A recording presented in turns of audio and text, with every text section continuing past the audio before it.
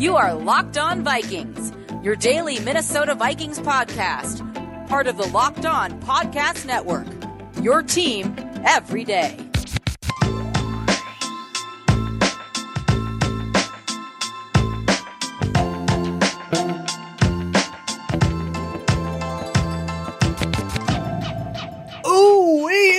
Indeed, it was a good day on Monday for the Minnesota Vikings. We got a lot of news to talk about. Danielle Hunter is back. He's coming to minicamp. The contract is worked out. The saga is over for now.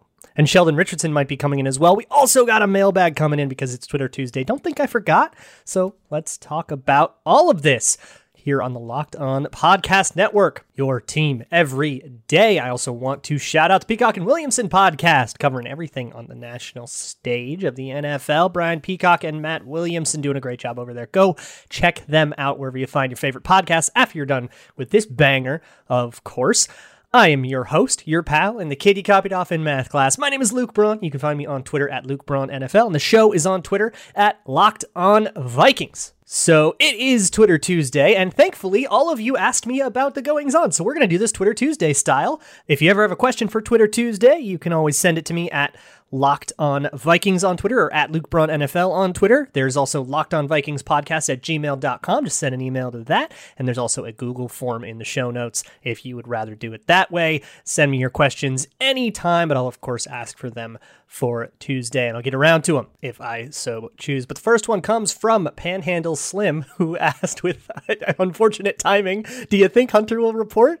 Well, Panhandle Slim, yes, I do.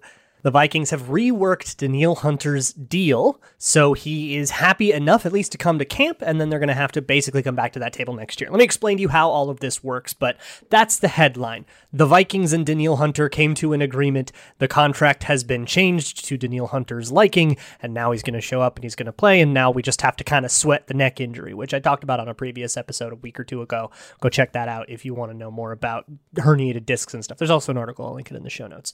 But the way it works is as follows. Danielle Hunter gets a $5.6 million signing bonus. As of this recording, I am not sure if that is additional money or if it is his current salary. He's making like $12.5 million or something like that in 2021, converted to signing bonus because not a lot of that was guaranteed salary. So you guarantee a bunch more of it, and that gives him a little bit of security when he's dealing with an injury and stuff. That's nice.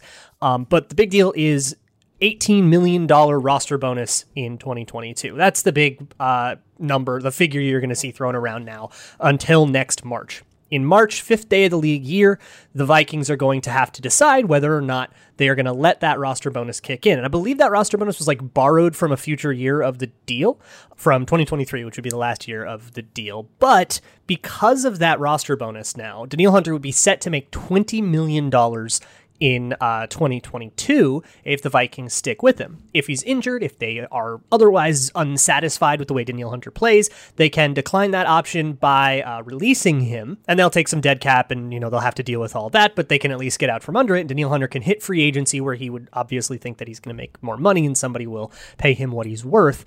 So really there's two main outcomes here and some delineations among those categories. But really the two main things that can happen are Danielle Hunter isn't healthy and he leaves the Vikings, and we're all very sad, but the Vikings gave themselves an out for that situation, and Danielle Hunter gets to go kind of get a fresh start somewhere. Or he is healthy, he plays well, and the Vikings just pay the dude.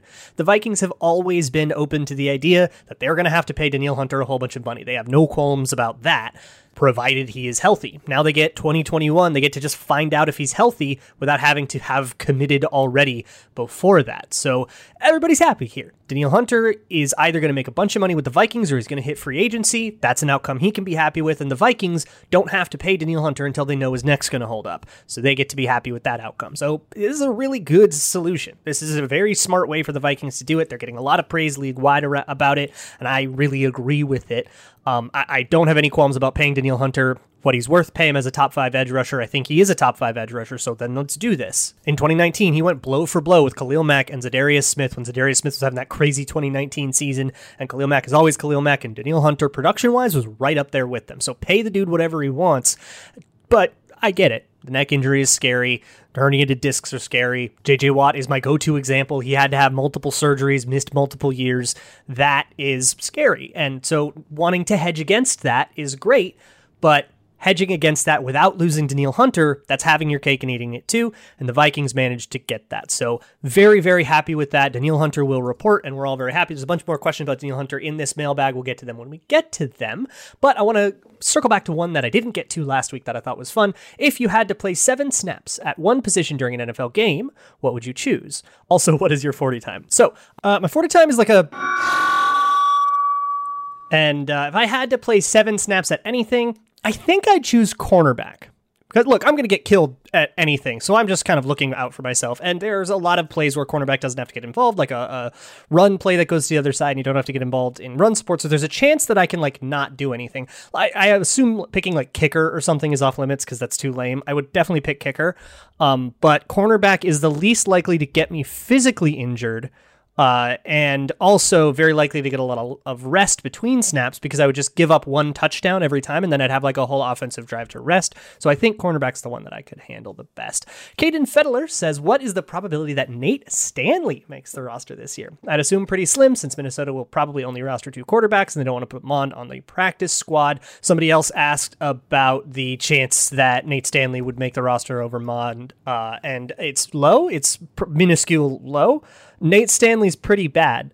So I think from a pole position perspective, look, if Nate Stanley outplayed Kellen Mond, they would keep Nate Stanley as the backup. They would stash Kellen Mond as QB3, and they would roll forward with that. But Nate Stanley is pretty bad. He was bad in college. I don't really know why they drafted him. So he's not making the team. Trubisky's burner, exuding caustic energy, asks, with the news of Hunter's revised contract and the outcoming next season, which starters on the 2021 Vikings do you think are least likely to be back in 2022? I think the Vikings could get something worked out with Anthony Barr, but it seems like that's headed more toward an amicable divorce where he hits free agency and maybe he wants to go make edge rusher money or something like that. So I think Barr might be one. I think you probably just look at who are the starters that are like gonna be bad, or guys on 1-year deals, right? It's easy. The easy answer is like Xavier Woods, Mackenzie Alexander, Patrick Peterson. Those guys are on 1-year deals. Who knows which ones of those come back, but those guys are all pretty likely. Or somebody like Stephen Weatherly, if you count him as a starter. Now with Sheldon Richardson coming, it might get a little weird. We'll talk about that probably tomorrow a little more.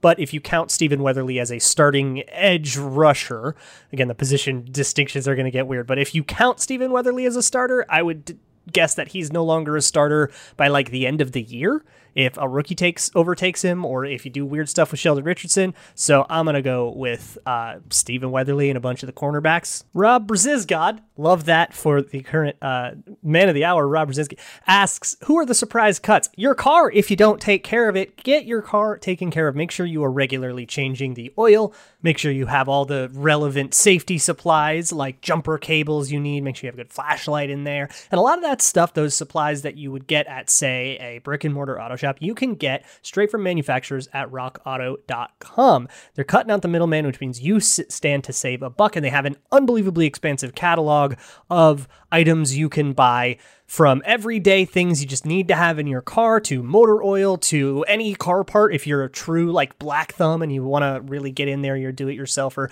go to rockauto.com, see what you can't figure out. Enter your make, your year, and your model. They'll sort out everything for you, make sure you're getting a part that's compatible with your car, and you can, of course, get a little savings going. So head on over to rockauto.com, and at checkout, make sure you let them know that Locked On sent you, because if you don't, the bunnies will turn over sensitive CIA information to the Turkish government. Rock Auto, amazing selection, reliably low prices, all the parts your car will ever need.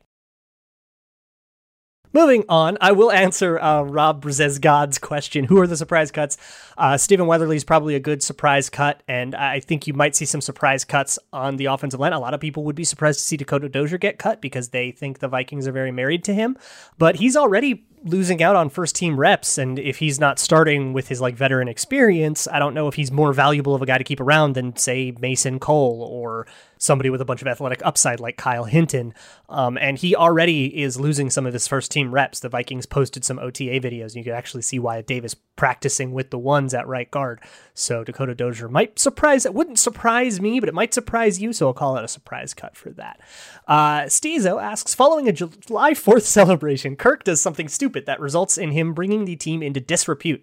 No suspension, but it voids the guarantees in his contract. When does the Vikings cut him? Before the 21 season, before 2022, or never? I would say the answer to this is whenever Kellen Mond is ready.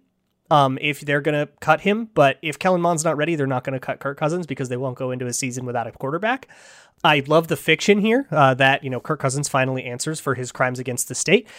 And I think elsewhere, there was a conversation, somebody's asking questions that he said, like, it doesn't make him a worse quarterback. It just voids his guarantees.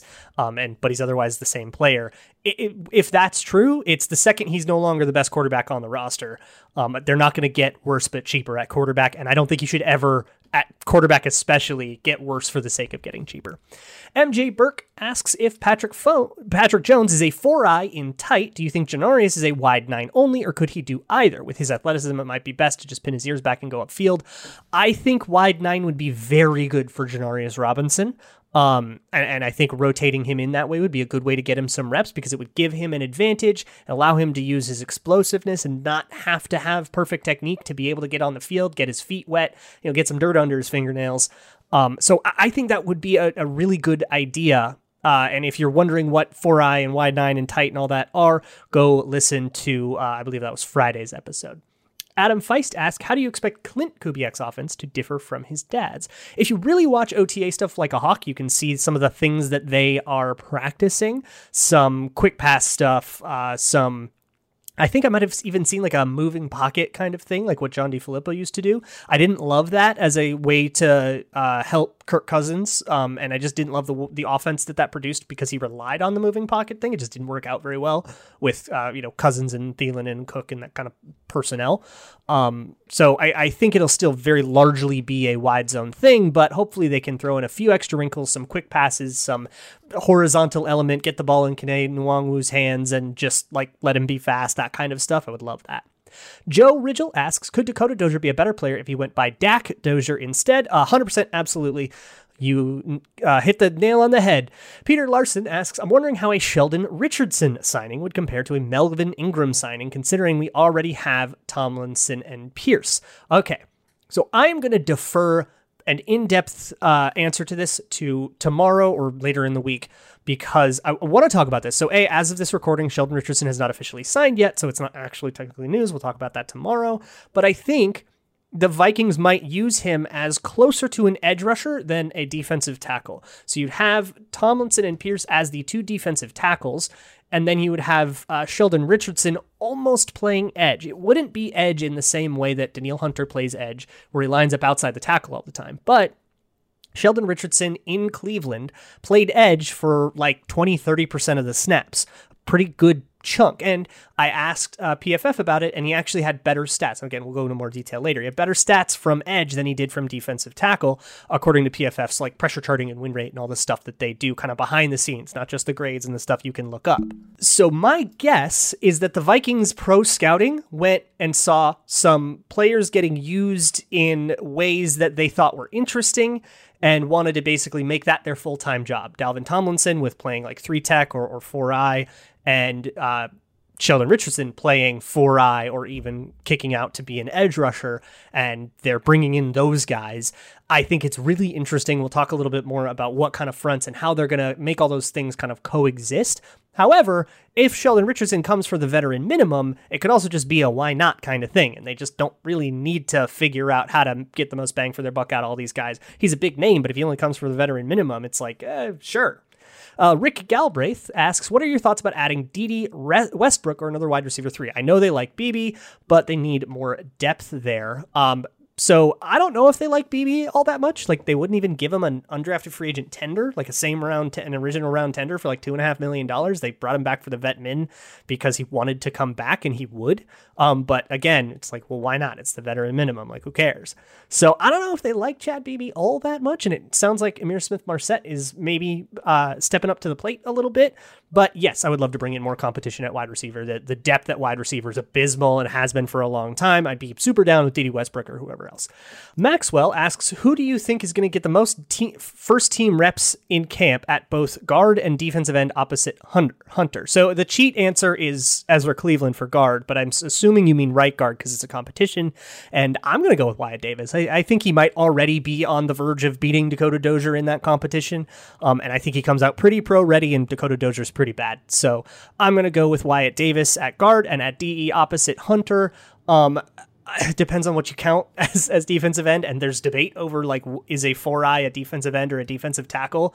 A 4-eye meaning lining up on the inside shoulder of the tackle. So kind of in that B gap, but not like a 3 technique that's directly in the B gap. They're kind of like a step outside of that. So it's weird.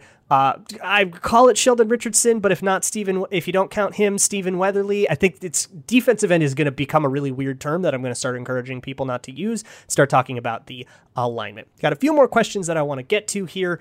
But first, I want to talk to you about the best tasting protein bar on the planet, covered in 100% chocolate. It is delicious and it is indulgent, and it's something you can snack on late at night when you would otherwise feel guilty. But you don't have to feel guilty because Built Bars are low calorie, low carb, low sugar, high protein, high fiber.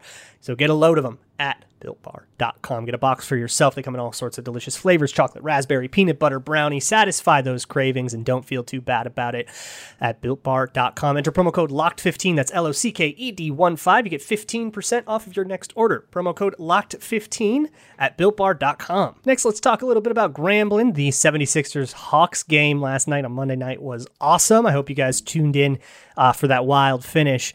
If you have bets laid on the Suns or 76ers in that series or in that game, you were probably really sweating. So get sweating with everybody else. Have a little fun with the offseason of the NFL. Bet on the offseason. Bet on NFL futures. If you're feeling good now that Danielle Hunter is coming in to minicamp and is going to play the 2021 season, no holdout. If you're feeling good about it, maybe lay some money on the Vikings like I did back in March because I believed in them. You can do that at betonline.ag, your one-stop shop for all things sports Grambling and other kinds of Grambling. Reality shows and award shows and stuff are fair game as well. Head on over to betonline.ag, set up a free account when you deposit money for the first time, enter promo code LOCKEDON, LOCKEDON, all one word, and you can get 50% of your money as a welcome bonus. It's a 50% match. So if you deposit $200 as part of your first deposit, enter promo code LOCKEDON, you get $300 total deposited into your account just for entering the promo code LOCKEDON at betonline.ag, your online sportsbook experts. Now, let's continue on with the questions. The next one comes from Sean, who says, like the U.S. tax code, it seems like there are a myriad of ways to manipulate the NFL salary cap. Do you like the current cap system, or would it be better to simplify it? So I think the cap system's fine. I personally find it kind of entertaining that there are teams that are better at the cap and teams that are worse at the cap, and that teams that are better at the cap get rewarded for it. I don't want to change the rules to advantage teams that don't know how to manage the cap. And there's kind of, no matter what system you figure out, there's always going to be some interesting loopholes and stuff. A lot of people say to abolish the salary cap. I don't love the idea of making it like baseball, where whoever has the biggest budget, can kind of get the best team, and you get kind of Red Sox, Yankees teams that just are like always on top. I like the parity of the NFL. I like that, a team can be elite one year and miss the playoffs the next year, and it happens every year. And I like that, we've kind of got a new, fresh look at things every time. I think it encourages a certain competitive edge that I like about the NFL. So I wouldn't change the salary cap rules. I'm sure I could come up with something that would make it good, but I don't think the idea that it can be manipulated is something that I have much of a problem with. Content Keith asks, what's the word coming out about special teams? For all the talk about defensive improvement, I think the special teams has gotten lost in the shuffle of conversation. Vikings lost games because of special teams, and if that doesn't improve, welp. So yeah, the Vikings did lose games because of special teams, especially the Dan Chisena problems that occurred in the middle of the year, long snapper issues and all that stuff. Look, they have specialist battles at every position, and that's going to be a chaos preseason. You're going to have a whole bunch of timing issues, a whole bunch of missed kicks in the preseason and stuff, and whoever kind of holds up to that better gets the job. And then hopefully once you're down to a core 3 people, they can get their timings down and stuff, and it can kind of pull itself back together. I remember that was Dan Bailey in 2019, had a pretty good 2019 2018 and a really bad 2019 preseason because they were screwing around with a long snapper battle in Corey Vedvik and all that stuff. And then once it was kind of stable, things sort of solidified. So hopefully you can get that. We'll see how. I don't know much about any of these guys. I know that Riley Patterson didn't have a great tenure at Memphis and that Greg Joseph has kind of bounced around the league. When it comes to special teams coverage, it's hard to say. It's whoever's good makes the team, basically. And I think it's more going to decide who makes the team than who makes the team decides how good special teams is, I guess, if that makes sense, because it's kind of naturally going to sort itself out. But yeah, I think it's totally fair to be concerned about it. Ryan Ficken, first-time special teams coordinator, and a bunch of competitions. We'll see if he can go bring it back to the ultimate boring stability of the Mike Prefer era, where we were so blessed to have like a good return game and generally boring special teams for a long time. The Vikings, kickers notwithstanding. Brock Wiggert asks, which Vikings offensive lineman would make the best defensive lineman, and vice versa? So, offensive lineman that would make a good defensive lineman, I'm going to go with Garrett Bradbury because his athleticism is fantastic. Great agility, great power, and those are things that are really important for a defensive tackle. You might balk at that because he gets walked back a lot, but I think that's got a lot more to do with technique than it does to do with actual power. And I think Wyatt Davis make a pretty good defensive lineman as well. I'm sure that there is somebody that played defensive line on the O-line that I'm forgetting, or vice versa, like played in high school or something that I'm forgetting. So I don't know, yell at me, but I think for vice versa, I just wouldn't bet against Danielle Hunter in like any physical activity at all. So I guess I'll go with him. But if you wanted to throw Michael Pierce at guard or something like that, and just say, yeah, don't let guys get past you, it'd be hard to argue with that too, just like as a big giant dude. Birdfry asks, since 40% of a starting roster is O-line and D-line, wouldn't it be a good policy to draft at least one of the two in the first 3 rounds every season? I would say generally sure, but I would warn against making policies like that at all, where we must draft this position by this time every year or every 2 years, or don't pattern it out like that. Every draft class is different. Draft the players that are drawn to you in the class. Eventually there will be good offensive linemen and defensive linemen. Attack that when you get it so that you don't have to draft offensive linemen and defensive linemen from classes that are bad. This was a good offensive line class and the Vikings double dipped so that they didn't have to draft from a crappy offensive lineman class, later, or they didn't have any wide receiver need in 2019, which was great because when they did have a wide receiver need in 2020, it was like this historic draft class. Navigate it that way instead of saying, well, we must draft a wide receiver every 2 years. What if there's not a good wide receiver class every 3 years? Don't draft a crappy player just because you made a policy about it. Seth Tupal asks, construct a starting 6 to take on the Wild. So I don't know the first thing about hockey or who's supposed to be good in hockey. So for forward, I need speed and playmaking ability. So we'll go with Dalvin Cook and Justin Jefferson. For a defense, he says just get whoever hits the hardest. So that is going to be Harrison Smith, of course. And we'll go with Anthony Barr. For a goalie, get a brick wall. We'll put Michael Pierce in there. He's a big boy. And for center, I don't know who else would be good at hockey, so Danielle Hunter, because I guess he'd be good at everything because he's a freak of nature. I don't know, seems good. I don't know if any of those guys can skate, like Anthony Barr's from like California, so I don't know if any of those guys can skate, but they'd be plenty athletic. And a fate worse than Seth asks, what is a stat that you would most like to have that isn't available currently? You mentioned progression position yesterday for wide receivers, but I feel like stats for interior defensive linemen are lacking. Only PFF grades and pressures, but it seems to be a position group that doesn't have a stat that shows true value. So I love this question. I could spend a whole show on this, and I might because, June gets boring.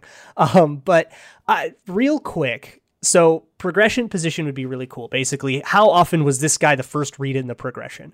And it's really hard to chart that because you can't know. That's all proprietary. But if I were like a QC coach or if I were a low-level staffer for an NFL team, I would maybe chart that and say, is this the ratio you want? Is this the person you want to be featuring? That kind of thing. For defensive tackles, so here's the thing. I would love to do something like ground given up.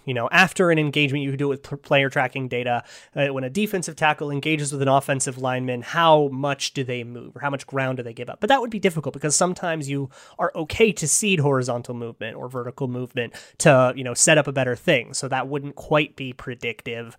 I would love just a gap integrity metric. And you'd have to have insider information to do it, but basically look at where was this guy's gap supposed to be and how often did he go to the wrong gap or get to the wrong gap or read the play wrong or, get washed out of their gap.